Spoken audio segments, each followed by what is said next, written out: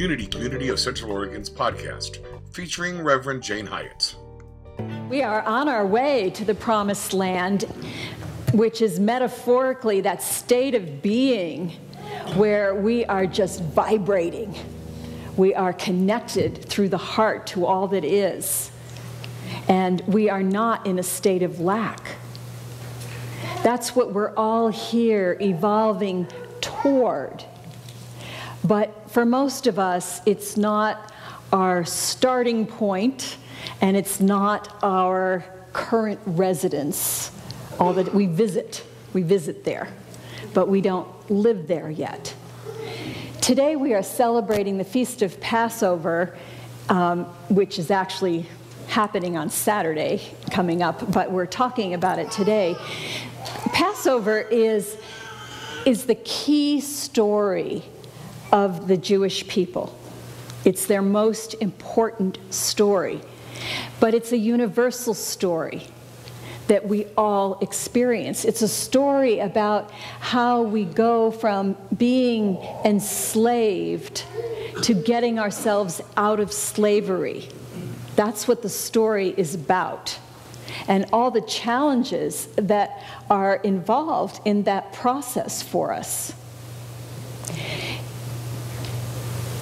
Just any sacred story, you can interpret it on many levels. So just for the bare bones of the story, for those of you who may not be familiar with it, Moses is a character who was actually born and is Israelite, and at a time when Pharaoh had decided to slaughter all the male babies, he was rescued and escaped that fate.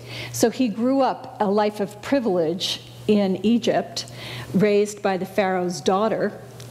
And at one point he saw some other Israelites being mistreated because they were slaves in large numbers in Egypt. And he got mad and he killed the guy who was mistreating them. And he thought he could just get away with that. But then the next person that was doing that, he starts yelling, and he must have had a little temper issue. Anyway, the guys that he's yelling at say, "Oh, you going to kill us like you killed that other guy?" And then he realized, oops, somebody saw that. He didn't know that. And so he escapes, and he goes to another country where he gets married, and it's like, have you ever made that move of, oh, this isn't working, I'll just put the past behind me, and you walk away from it, and it's like, no, there was no past, I'm not thinking about it, but it catches up with you. You know, like you divorce that guy, and then you get married, and it's like, I thought I got rid of that guy. You know, here he is again. Whatever it is, those problems just keep following you until you deal with them. So he goes away to this other land, and then he gets the call from God. It's called the story of the burning bush. And this bush is on fire, and it's really code for a mystical experience he has, where he gets this calling from the divine to do something about something that he perceives as wrong in the world, that he's supposed to be an instrument of freeing his people from Egypt. So he doesn't want to do that. He argues with God mightily, but doesn't win, and ends up going to Pharaoh, facing Pharaoh, and saying, let my people go. Pharaoh, of course, says no. And so he starts threatening and delivering on the threats with 10 plagues, one worse than the next. So the rivers turn to blood, the frogs are infesting the land, there's locusts everywhere, there's, you know, you name it, there's horrible things happening. None of this persuades Pharaoh to let them go, until the final thing is the firstborn child of every Egyptian is killed. The Jews are spared from this because they have followed instructions. They have slaughtered a goat or a lamb, and they've smeared the blood on the door so that the angel of death knows that there's an Israelite living there and skips over them, passes over them.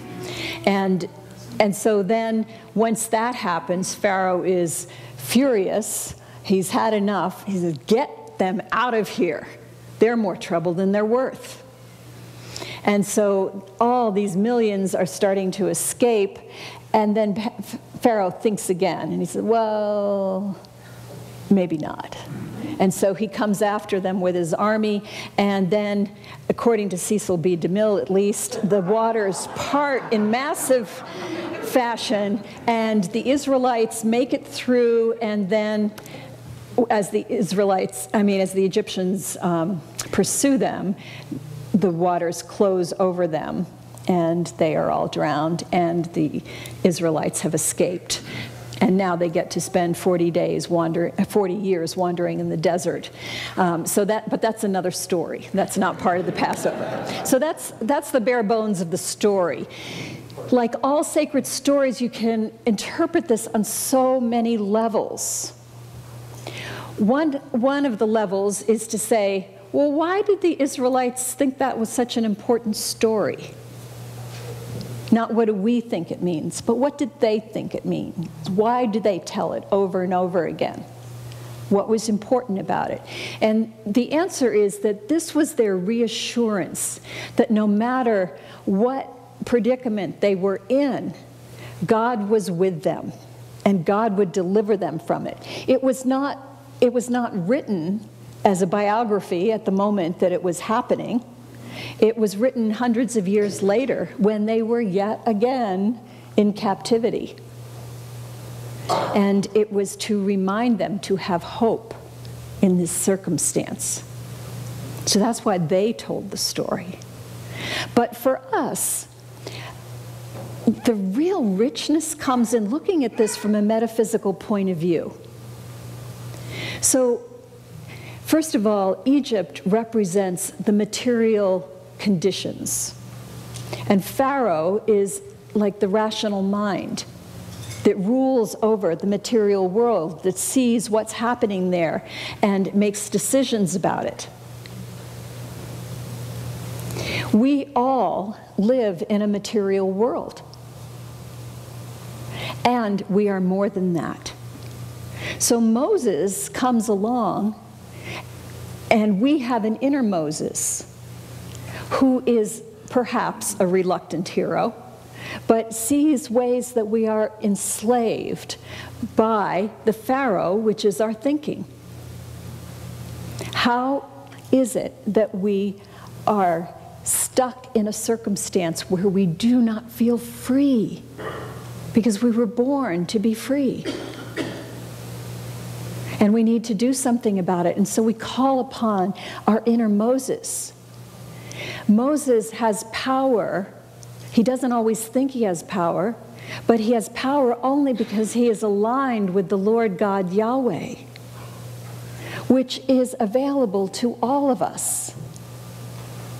So let's think about this in terms of some circumstances. I know a good friend of mine has been in a situation, or was in a situation for many, many years, like over a dozen years, where she was experiencing abuse from a partner. And she knew that this was not a good thing. She knew she did not deserve this. But her thinking kept her enslaved because she kept making excuses for herself for why she would stay in this. She kept making excuses for the man who was doing the abuse. And it went on longer and longer and longer than it ever should have. Until one day, she finally was able to get her inner Moses into action and say, I'm done. This is it. She called the police. How many of us have been in a situation where we let it go on too long And then there is something, there's that moment, like the slaughter of the firstborn in Egypt. There's that moment where it's like, I'm done. I am not going to put up with this any longer. I remember in my previous marriage, when I look back at it, I asked myself, why did I put up with that for so long? It wasn't physical abuse, and so it was harder to pinpoint it. But when you step away and you look at it, when you have some distance, you think, oh my gosh, I've been telling myself this story of it was good. And I realized, no, it was not good for a long, long time.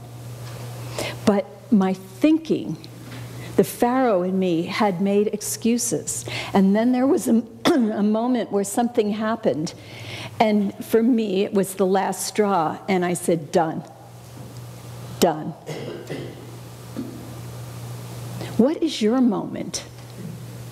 Where have you been enslaved? Or perhaps you are still being enslaved.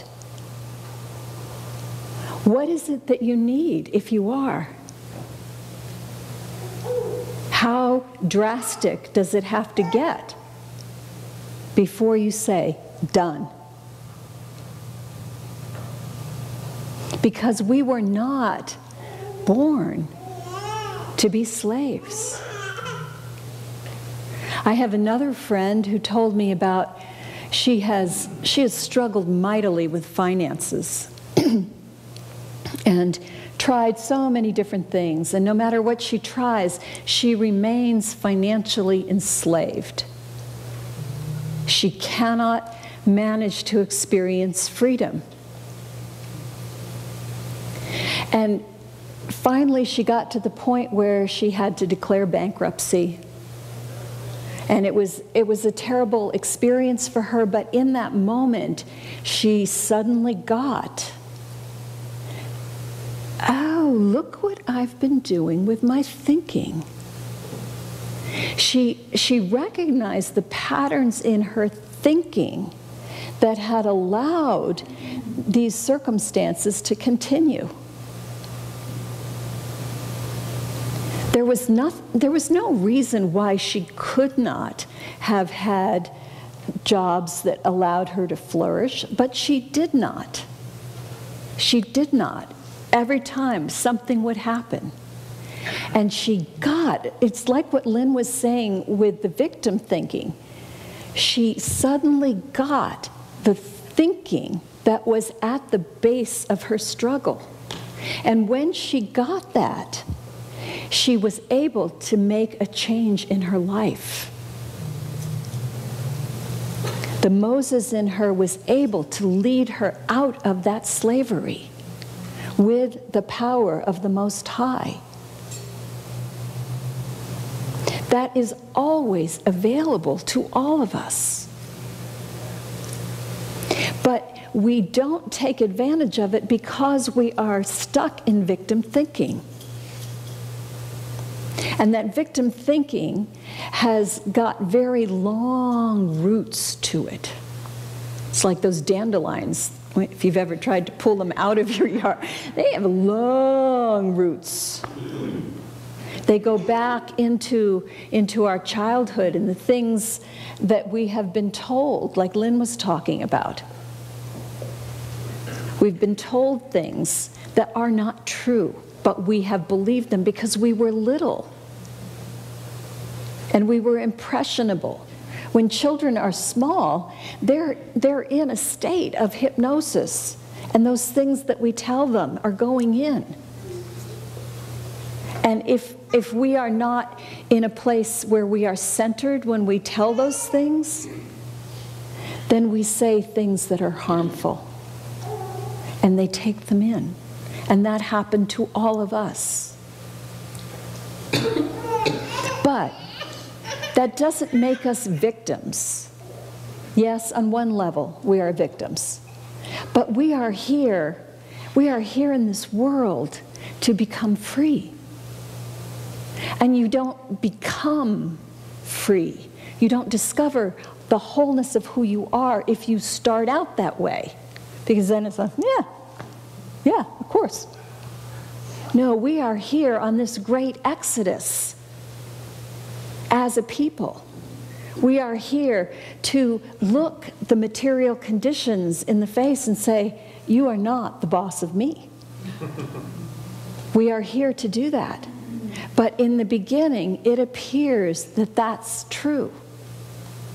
It appears that the people who hate us, or who persecute us, or who refuse us what we need, or physically hurt us, it appears that those people have authority over us.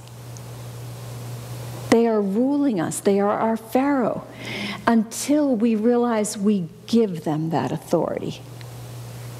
Until we activate the Moses in us. And we lead ourselves out of Egypt. And that's what we're here to do. It's not easy. And we go through all those plagues. Metaphysically, there are all those things that happen, those signs. You know how afterwards you say, oh, there were so many red flags. You know, how many have got like a closet full of red flags? Yeah, we have this hint that maybe this is not okay. But Pharaoh says, it'll be fine. It will be fine. And we ignore it. And then even after all of that piles up, and we have that last moment, and we're ready to go, we head out, and then here's the Red Sea in front of us. Here's the Pharaoh that's saying, wait, that wants to take us back. And we hesitate. We hesitate because there at the Red Sea, we are faced with the waters of the unknown. We are faced with, I don't know how to get through this. We are faced with that, and we are tempted to stay there so long that we end up getting trapped again. But if we call on the power of the Most High, that energy of life that has created the cosmos and created us and continues to create us in every moment, if we call upon that in those moments when we don't know how to go forward, something happens. The circumstances part. We have a way through. It always will happen. It may not look like we want it to look. It may not be comfortable. In Cecil B. DeMille's version, the water's completely parted, and now you're walking through on sand, right? And that's cool. Turns out it was a mistranslation. It's not the Red Sea, but the Reed Sea. So if it literally happened and is not metaphor, they're going through all kinds of weeds and muck. And how many of you like seaweed when you're in the ocean? Do you like having it all over you? You know, it's kind of yucky, isn't it? So you're going through, in the process of getting free, you're going through this yuck. And you don't have guarantees. Is there quicksand in there? Are you going to sink in that? There's no guarantee except the guarantee of your heart that is aligned with the divine. That says, I'm not a slave. I cannot die. I am always alive in all that is. I am that. I am bigger than this small life I've been living. There is something greater for me to be and to do. And I am going through whatever it is I have to go through in order to get there. I am here to be free.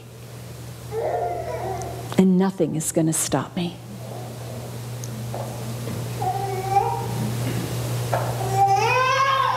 So claim that for yourself. If you are invited to a Seder and you get to go, claim with the people who have invited you that we are here to be free. We are leaving behind, you eat, the food that you eat in the Seder is the pack your bags and get moving food. We don't have time for anything else because we are here to claim the freedom that we were born for. We are here to radiate that freedom in the world, to lighten our world.